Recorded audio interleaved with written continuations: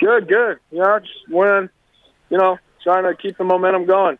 What is it about this team right now that you're able to play? You guys are playing so well right now. It's just we got some momentum and everything, and we're just definitely trying to keep that going. Confidence is up, and we're just trying to stay even keel and just everyone do each other's jobs. And if everyone does that, you're going to win some games. I know it's one of 162. I know it's April 17th, but when you're able to win at Wrigley Field against the defending World Series champions, is there a little something extra to that?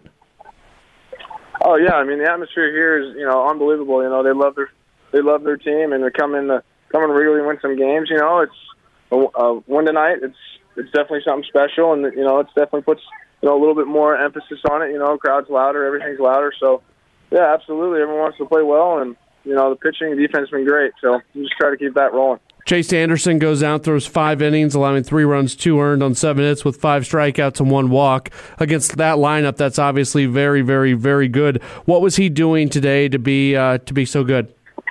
He's just keeping guys off balance. It's not trying to show them too much of the same things each time through.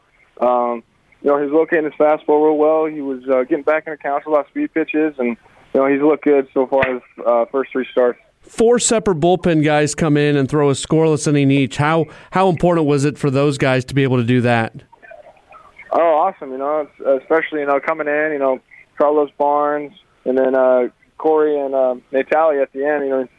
Those guys came out and did real well. I'm glad those guys are on my side because those guys are nasty. So yeah, they did a great job and just close the game out for us. You get a couple base runners against Neftali there at the end. What's the message? What has to happen after? And he's been around for a while, but what has to happen after you get into a tough situation like that? You just slow him down a little bit. Obviously he throws hard. Everyone knows that. He throws a lot of fastballs. Everybody knows that. It's just where to throw it, what time to throw it, and just try to keep him, not looking at the same spot. And he did a great job. Let a couple guys on early and got that double play ball. It's a great play by Travis and Thames to pick that ball. That was a huge play. So it was a whole total team win tonight. You go 3 for 4 at the plate. You hit the home run. How are you feeling right now from a hitting perspective? I'm not really trying to do too much of the plate. I'm trying to learn all these new pitchers, and my job's a catcher first. So whatever I do at the plate's just a bonus. So I feel pretty good, and I had a good one tonight. Just try to keep that rolling. Is it fun with you and Manny, a couple kind of younger catchers, being able to go out and each of you guys are doing such a good job?